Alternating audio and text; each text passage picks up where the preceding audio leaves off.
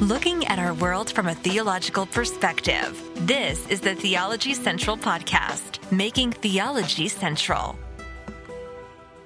Good afternoon, everyone. It is Monday, December the 27th, 2021. It is currently 3:46 p.m. Central Time, and I'm coming to you live from the empty sanctuary of Victory Baptist Church located right here. So, wait. I don't even know what I'm saying anymore. I'm sorry. While I was talking, I was getting notifications on my on the iPad here, and I was trying to look and say, "Wait, what's going on?" Let me do that again. Welcome, everyone. Good afternoon, everyone. It is Monday, December the 27th, 2021. It is currently 3:46 p.m. Central Time, and I'm coming to you live from the empty sanctuary of Victory Baptist Church, located right here in the middle of, I think I was going to say nowhere, Texas. Sometimes I say Ovalo, Texas. We're in Ovalo, Texas, where currently it's 79 degrees outside. Yes, we've had a cold front come in. Yes, yesterday it was 90 degrees, maybe even above 90 degrees. It felt like summer. Today it's a cold, chilly no, it's not cold or chilly at all. It actually still feels like summer outside. So it's a nice warm day here in West Texas. Yes, I'm already off to a rough start. I've had so many interruptions today with everything I've tried to do. We did a live broadcast with the Bible study exercise. That got messed up because someone was pounding on the front door. And then I got ready to do something else. There's just been all kinds of disruptions. I go live here, and then I'm getting all kinds of notifications on my iPad that is about to die at any second. It's falling apart over here. It's on its last leg. We've already talked about that in the last live broadcast. So I was like, wait a minute, I may need this iPad. I just hit I just hit the button to go live, and then I'm like, wait a minute, what's happening on my iPad? No, don't go. I have it barely hanging on. It's on life support right now. Because I may need that, because we may have to look some things up. And if it's gone, then I'm going to have to rethink how I do this live broadcast. But you're not here to talk about the iPad. You're not here to talk about the weather. You don't really care about any of the disruptions going on behind the scenes. I know you don't. You don't really care. I understand that. You shouldn't care. But I do like to always kind of tell you what's going on. To me, it's more real to just be like, hey, here's what's happening. Here's this disruption. I just think it's more real, or I could just polish it all up, clean it all up, make it look all nice and professional. But then it's like you're just listening to someone put forth a production. And I like you to be like, we're having a conversation where it's very real, very raw, and hopefully you appreciate that. Some people do. Some people say, you're not professional, it's garbage. I understand. Thank you for telling me how much you hate it. But but that's the goal. So are you ready? Here's what we have before us. We have The Imitation of Christ by Thomas à Kempis. We have been working through this book for a very long time. We are currently in Book 2, Chapter 3. Or Chapter 4, I should say. I'm sorry. Book 2, Chapter 4. And the chapter is called Simplicity and Purity. And it's been an absolutely convicting chapter. There is so much in this chapter to just discuss. And I'm still trying to process all the things I've already discussed. But I'm looking at the next paragraph. And I'm being honest with you. I'm not sure exactly how I want to approach this. Part of me wants to just read the paragraph, literally just read it and go, okay, guys, what do you think? Email me at newsif@yahoo.com and just wait for the responses. Hey, if you're a part of our Discord channel, the Theology Central Discord channel, tell me what you think. Part of me just wants to just throw it out there and say, hey, you tell me. But I have a feeling, because sometimes when I do that, that kind of sets me up, right? Because I put it out there, and then sometimes people don't want to participate in the conversation or the discussion. So then I'm like, well, okay, now I've got to do the next part and just kind of forget that I asked anyone. And I don't like being put in that position.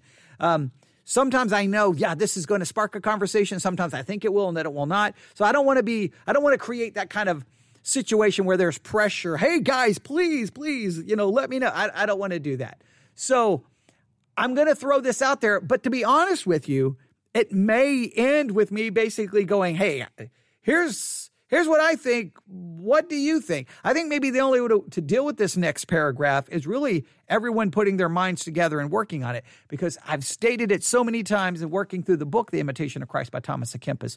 One of the difficult things about the book is that in many cases, it's just written almost like a stream of consciousness. Like, here's a thought, here's a thought, here's a thought, but he doesn't necessarily unpack the thought. He doesn't necessarily interpret or explain the thought.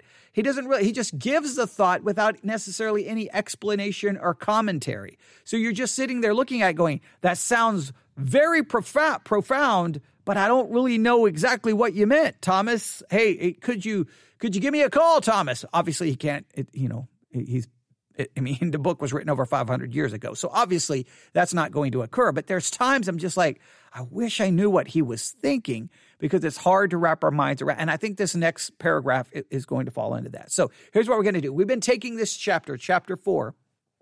We've been taking it extremely slow. We've just been like small paragraphs, just like one paragraph at a time, just because I think the content here is so weighty and so significant. So I hope that you will just allow me to go slow again, because I just think that we really need to if we don't really meditate on this and think about it, if we don't really allow these thoughts to formulate in our brain, I think we are missing out here. So here we go. I'm going to start back at the beginning. Chapter 4, Book 2, The Imitation of Christ, Thomas à Kempis. Here we go. By two wings, a man is lifted up from things earthly. All right, so we all agree as Christians, we are not of the world. We are not to love the things that are in the world. Friendship with the world is enmity with God. We are not to be worldly. We all can agree with that. So what can lift us up from worldliness or being a part of this world? What are the two wings that will lift us up? And according to Thomas à Kempis, the two things that will lift you up are simplicity and purity. Simplicity and purity.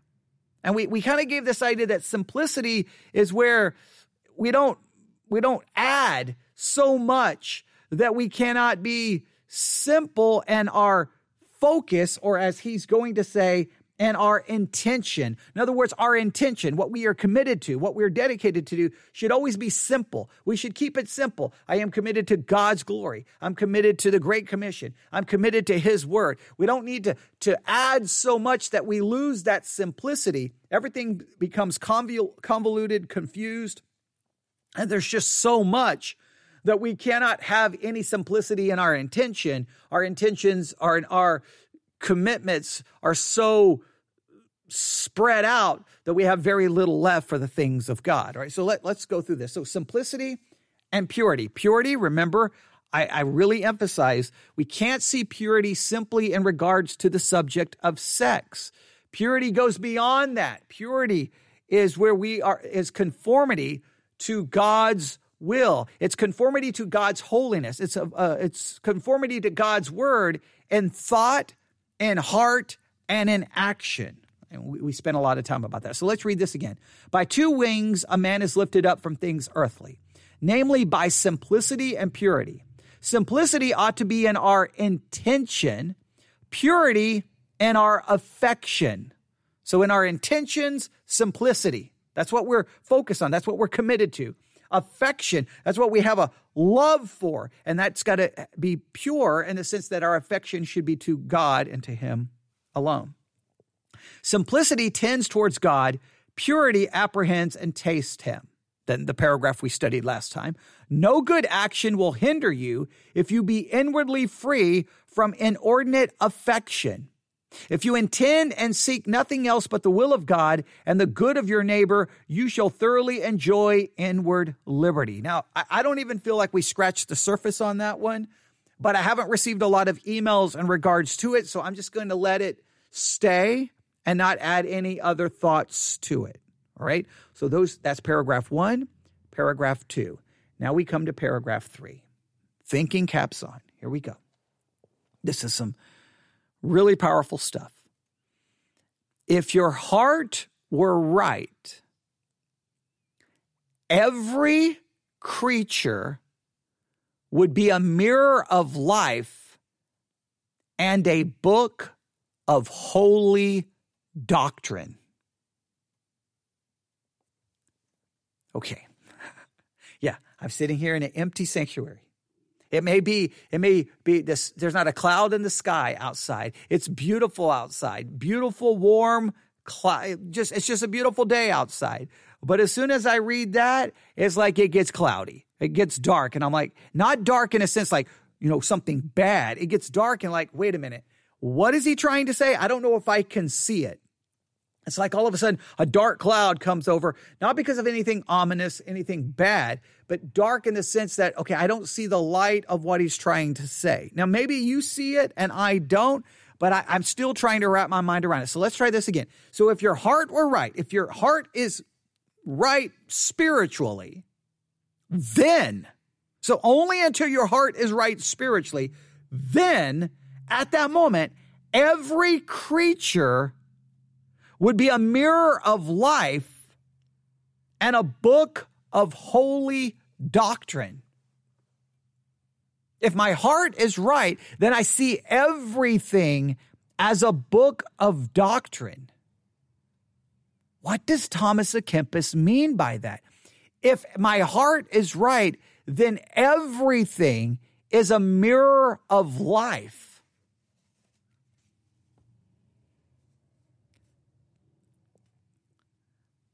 Now, I'm going to read the next part.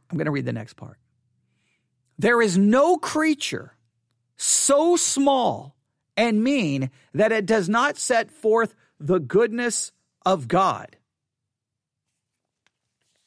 So, according to Thomas à Kempis, if my heart is right, I see everything. I see every creature in a very different way than I may see that creature. If my heart is not right, I see every creature differently than when my heart is right spiritually. So if your heart is right spiritually, you see every creature in a different way. If my heart is right, I see an ant. I see any kind of bug or insect. I see a spider. I see a bird. I see a sparrow. I see a hawk. I see an eagle. I see a deer. I see a wild hog or a wild pig. I've got a story about that in a minute. And because here in West Texas, we're having them. It's like the apocalypse. It's like some crazy movie where there's wild hogs everywhere. Because the other night, walking out of the church here by myself, I thought I was about to die. I'll tell you about that in just a minute. But his point is, I would see all of them not like someone whose heart isn't right. So let me ask you, if your heart is right spiritual, have you ever experienced a place in your life that spiritually your heart was in such a good place spiritually that it had a profound impact in how you saw every creature, in his own words, no matter how small or mean, no matter how insignificant, that you see in them, as he says it, the goodness of God. In other words, and no matter the kind of creature, you somehow see God in it.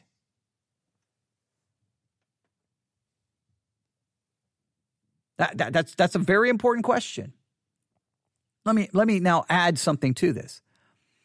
Has your heart ever been so right spiritually that you, in a sense, see God even in the very face of people who hate you, spit upon you, persecute you, lie about you, gossip, slander, and they seem more committed to your destruction than they do your restoration or your spiritual success? They seem more about bringing you down than lifting you up. Can you still see God in that? Can you see God in the face of a criminal, of someone who's guilty of some horrible thing, or all you can see is the smallness, the meanness, the vileness of said creature.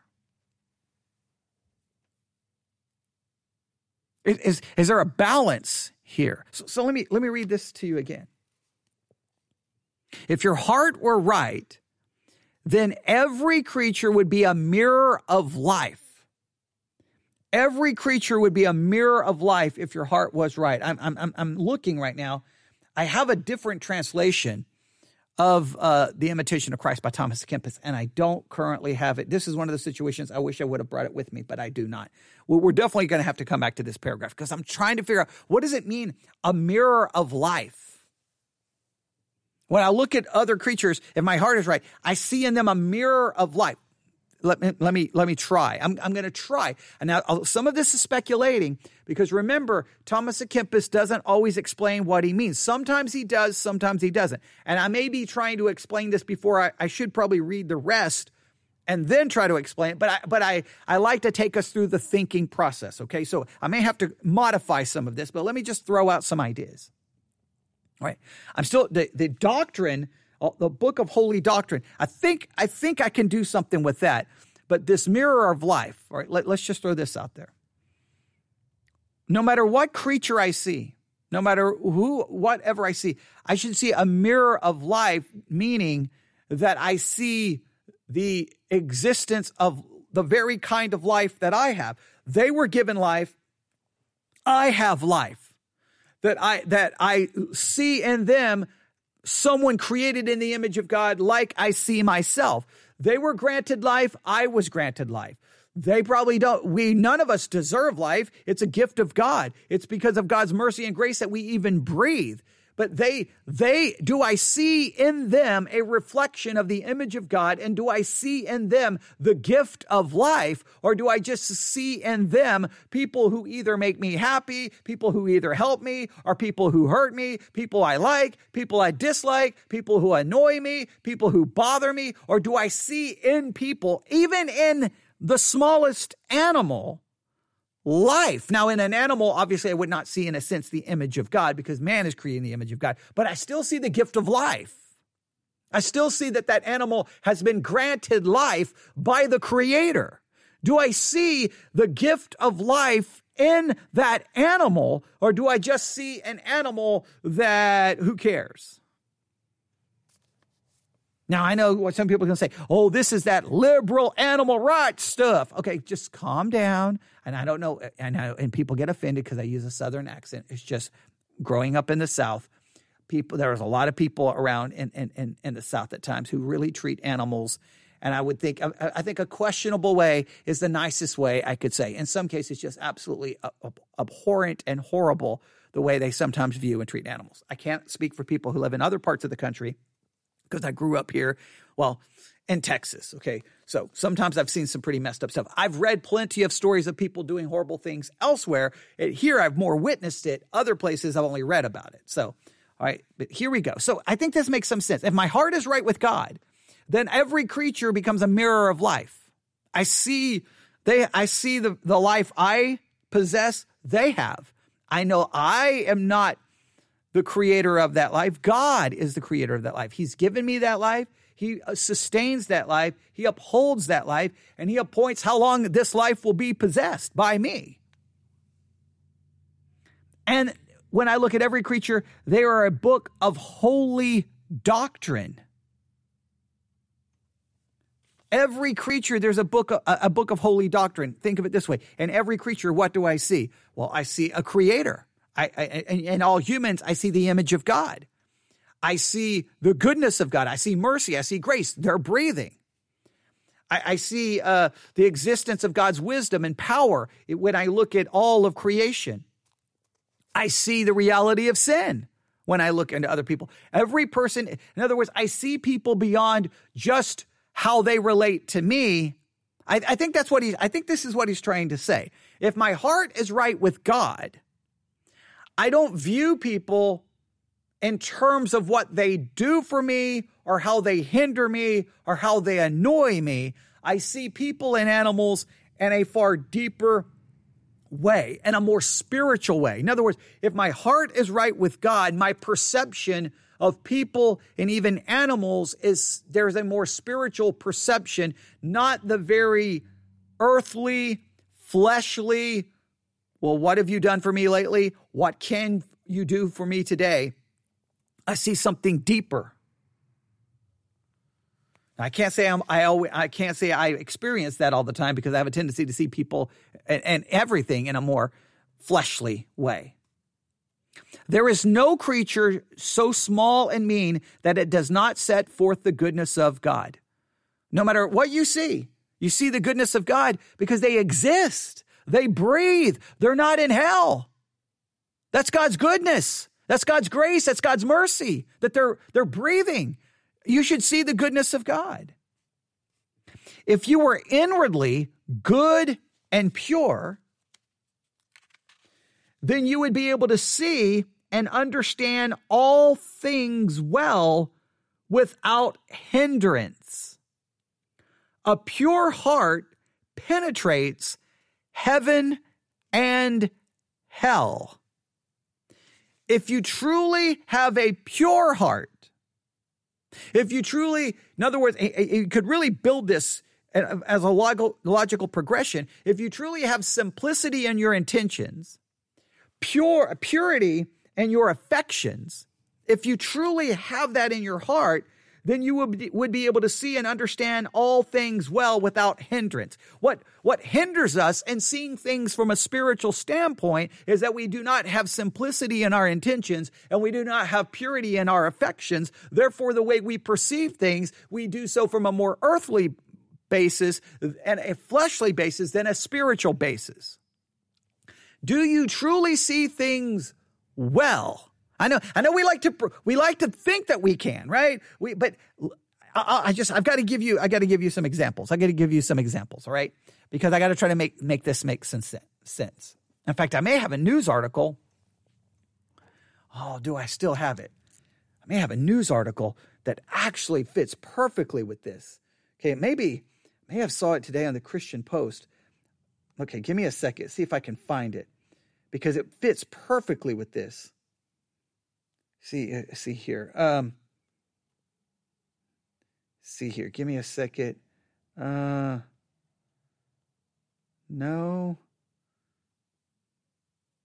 Oh, I may not have it.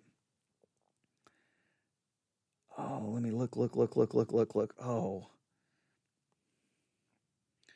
Okay, there's all kinds of stuff going on here. I may not have it. Oh, that's disappointing. Basically, it was a discussion. I'm going to have to paraphrase it. Give me 1 second because this could work so well. No, I don't have it. Okay, it was this amazing article dealing with the fact that that conservatives. Oh wait, here it is. No, yes. The conservative movement faces a critical decision. The conservative movement faces a critical decision. This past few weeks have highlighted a new direction in which the conservative movement is going. Now, I'm going to bring this up because the conservative movement for many Christians is basically Christianity. It's like, I'm conservative is almost more of an identity than their Christianity. Their Christianity is identified by their conservative political leanings, okay? So it says, over the weekend, Kyle Rittenhouse appeared at Turning Point USA's American Fest and received an introduction that would make a professional wrestler jealous. And they talked about how he was so introduced and there was almost the way people acted. Donald Trump Jr. questioned whether conservative Christians should continue to turn the other cheek because it has gotten us nothing. All right. Then we have had a few weeks ago, a Colorado representative cracking a joke about another representative being a suicide bomber because she's Muslim. All right. And we can go on and on and on and read about all of these horrible examples where people say things that are horrible, they are wrong, and they are not Christian. And the reason I think many Christians do this is because we are not seeing things correctly. Something is hindering the way we view things. I've talked about it so many times. if I turn on American Family Radio, I think starting at 10 a.m. Monday through Friday, especially between 10 and 11, or it may be 10:30 to 11:30, they have a program called Today's Issues, and it's a group of white, older Christian men talking about current events.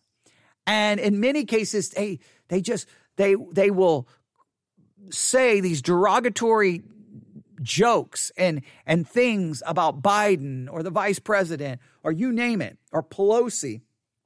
And at times it's like there's nothing godly about it. In other words, they don't see in these people the goodness of God. They don't see a mirror of life. All they see in these people is my political enemy, or I don't like their policy, so I can speak derogatory of them. I can mock them. I can mock their laugh. I can mock their look. I can mock their hair. I can mock maybe the lack of, like you've seen many conservative Christians do this as well, mock possibly President Biden's mental capacity that he's losing to there's been some, how can we say it? Loss of mental ability. I think that's a halfway decent way of stating it. He's been diminished in some ways mentally because of his age. And it's almost like mocked. It's almost made fun of. Well, the world may do that, but that's not a place for Christians. We see into that person. We see beyond his politics. We see beyond a person, their politics, their policies. We see beyond that, and we see that person, the image of God is there, even though marred by sin, it is there. They have a life given to them by God. They were created by God. Their existence shows God's mercy and grace. Now, it doesn't mean that we can't disagree with the policy. Doesn't mean that we cannot speak negatively of the policy. Doesn't mean that we cannot condemn a policy. It means that we see beyond the policy, that when we look at the person, we see beyond it. We see beyond the issue that we have, and we see into the person. When our hearts are wrong, we are hindered in seeing things correctly.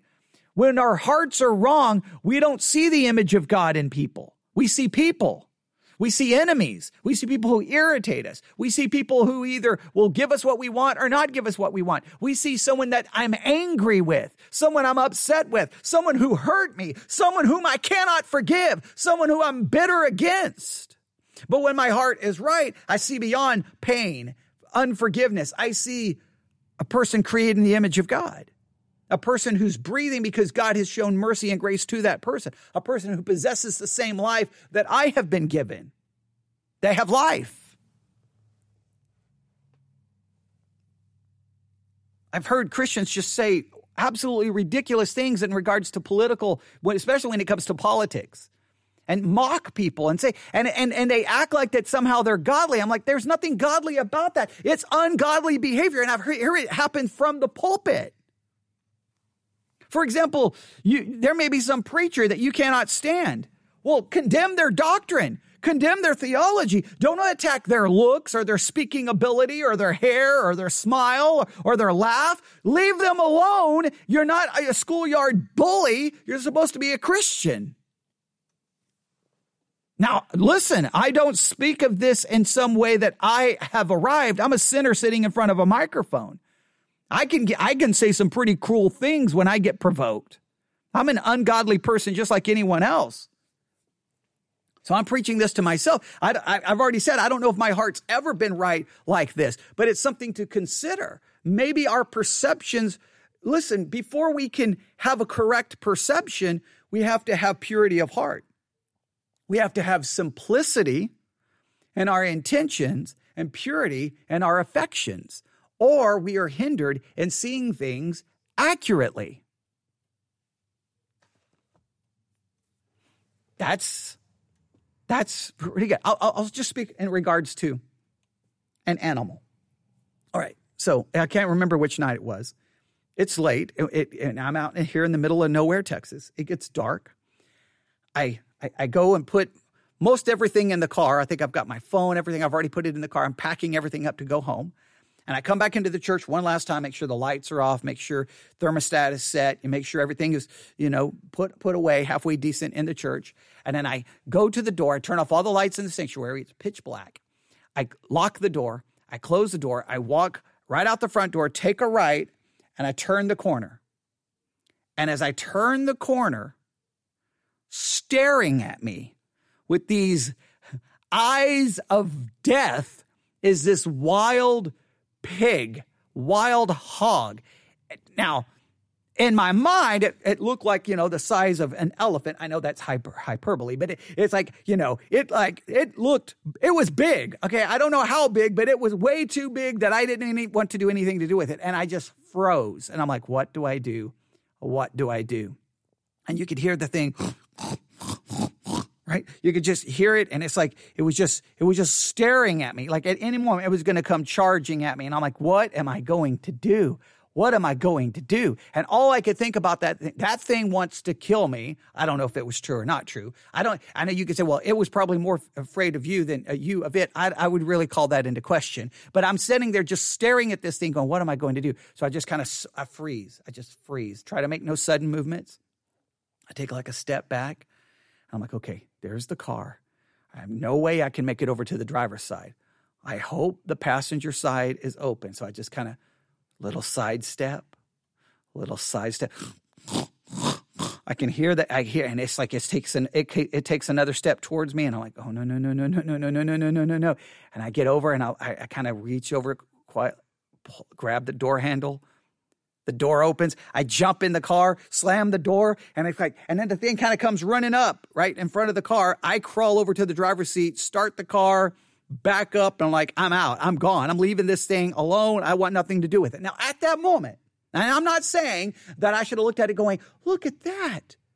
A beautiful creature created by God. I see a mirror of life in it at that moment. I see the wonderful goodness of God and giving life to this wild, crazed hog who wants to kill me, right? At that moment, I did not see that. At that moment, I was thinking, it wants to kill me. What can I do? What should I do? I need to get away from it. Now, I'm not saying that we should be spiritual and go, oh, look, let me just get down on the ground and let the wild pig rip my head off. I'm not saying that we should do that. I'm saying that that's at least serves as an illustration of how we view everything.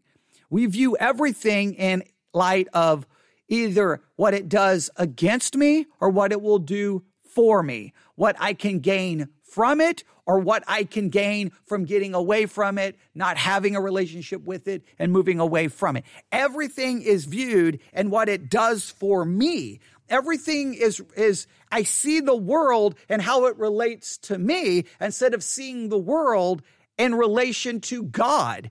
I see people not in relation to them being a creature of God with the image of God. I see them in how they are perceived to my advantage or disadvantage. And even though we may not be so crass in saying this, how can I either use them or get rid of them? And we may not say it that way, but there's a little bit in that. There's a little, and it shows up in Christianity too. I've talked about before being a young person who wanted to be in ministry and would go to those conferences.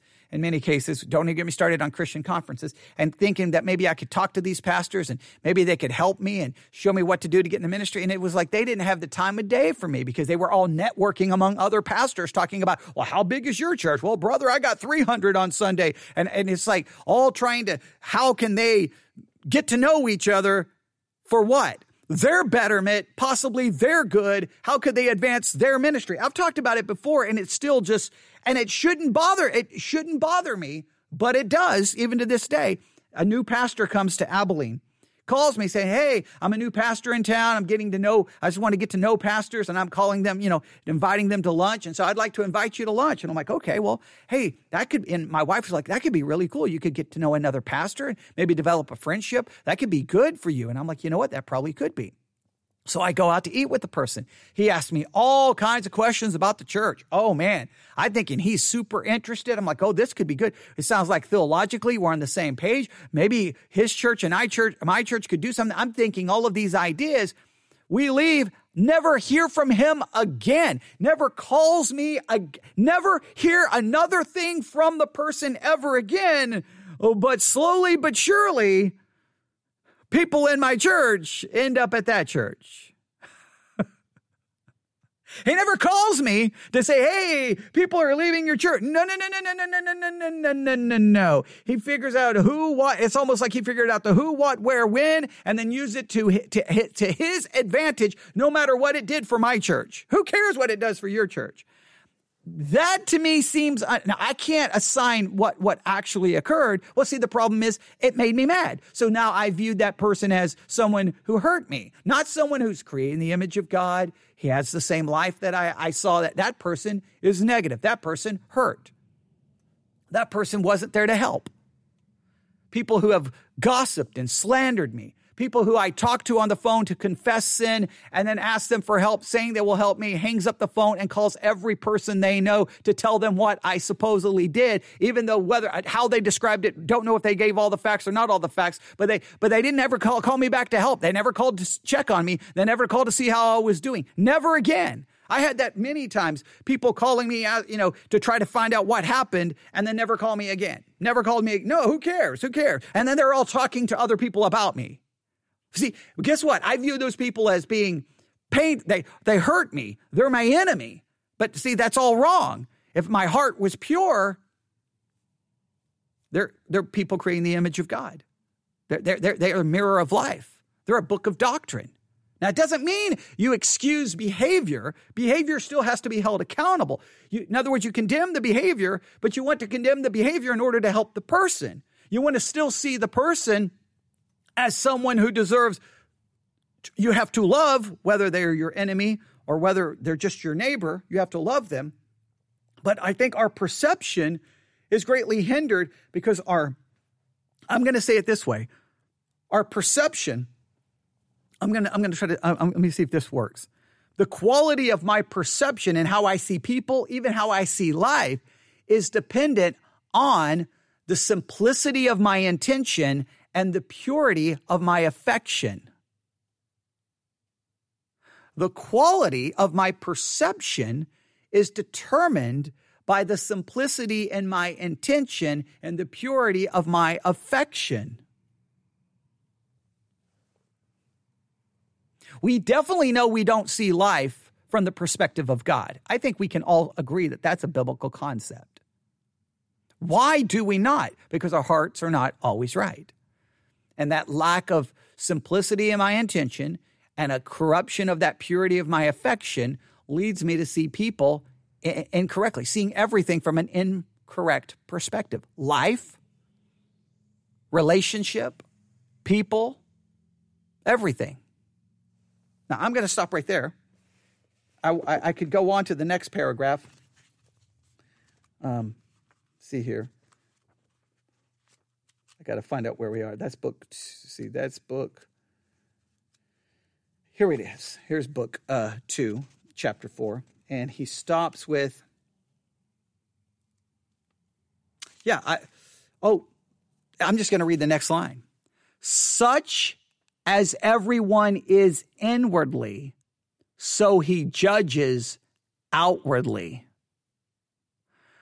The way you are inwardly will determine how you judge everything outwardly. Your outward judgment says more about you inwardly than the things you are judging outwardly. Wow. I'm just going to stop right there.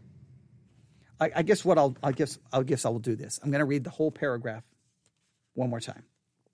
If your heart were right, then every creature would be a mirror of life and a book of holy doctrine. There is no creature so small and mean that it does not set forth the goodness of God. If you were inwardly good and pure, then you would be able to see and understand all things well without hindrance. A pure heart penetrates heaven and hell. Such as everyone is inwardly, so he judges outwardly. There is The Imitation of Christ by Thomas à Kempis. I cannot wait to get your thoughts on that and see if you agree or disagree. Now, remember, we don't have to agree with everything Thomas à Kempis has to say. We don't believe he's infallible or inspired, But these are very important spiritual thoughts for us to consider and then see how they would apply biblically. You can give me your thoughts. You can email me, newsif@yahoo.com, newsif@yahoo.com. I'm going to stop right there. Everyone have a great day. I hope that something in the chaos of this day has been beneficial. I apologize for all the crazy things that's happened. The first broadcast started with pounding on the door. Then we had to do that one over. Then this one started with, as soon as I go live, I'm getting weird notifications on my iPad, thinking my iPad's about to just go away and stop working. And then I'm fearful that, wait a minute, if I have to look anything up. But through all of that disruption, through all of that confusion, hopefully what we've done this afternoon has been spiritually beneficial. All right, I'll stop right there. Everyone have a great day. God bless.